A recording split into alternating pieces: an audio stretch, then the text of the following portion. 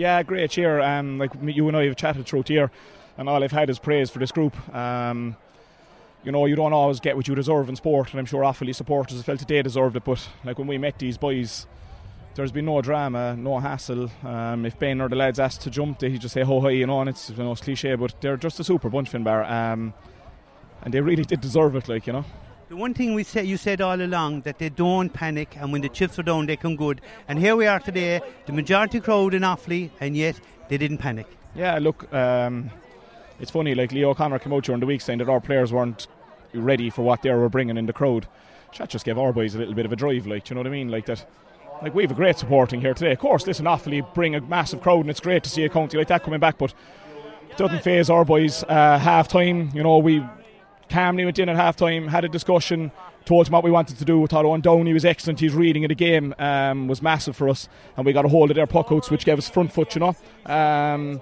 But there were just no panic, Finbar. And I tell you, it's not coming from us. Like, we just allowed them the freedom.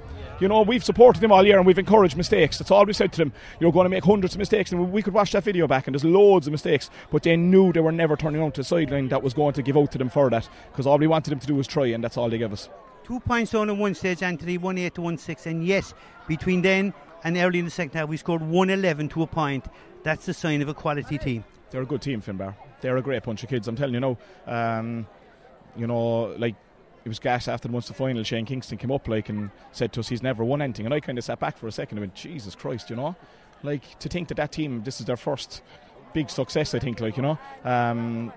But they, like, what they do is, look, they're involved in the game plan, Finbar. They've great pace, great off-the-shoulder hurling. We allow them the freedom to do that by giving them the opportunity, as I said earlier, to make mistakes. And once we get front-foot hurling with the strength and the size that we have, which is ironic for a Cork team to say, it's just it. And we just went back into the norm and went forward and tried our best. But look, again, people are sick of me saying this in an interview.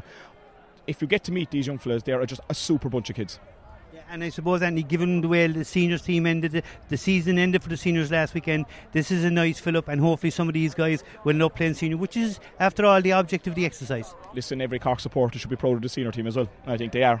And I think we see that with the numbers that followed us as well today. Pat Ryan and his management team have done a great job this year, with 2 1-point losses, a draw and a loss, or a win, you know. So, like, look, all you're looking for, Finbar, is green shoots. Like, we were given a job, 2-year job, to kind of, I suppose people come in and say develop players, but no, we're there to win All-Irelands. And everyone's on about next year's minor team coming through, we should be winning it. But like, we were going for the All-Ireland straight away this year. We took it 1 game at a time. We were unbeaten, which is huge, and unbeaten in very hard games. Do you know what I mean? Like, that Clare team was exceptional, and you know, looking back over games, we were 5-6 points down. The character of this team, and they deserve the celebrations they'll get tonight. I'm sure they will. And one final point, Anthony, just make one point. The night above in Limerick, when we were still in the Munster final and you made a few changes, and, you know, fellas would say, yeah, we're in the final, doesn't matter. It did matter, and they won.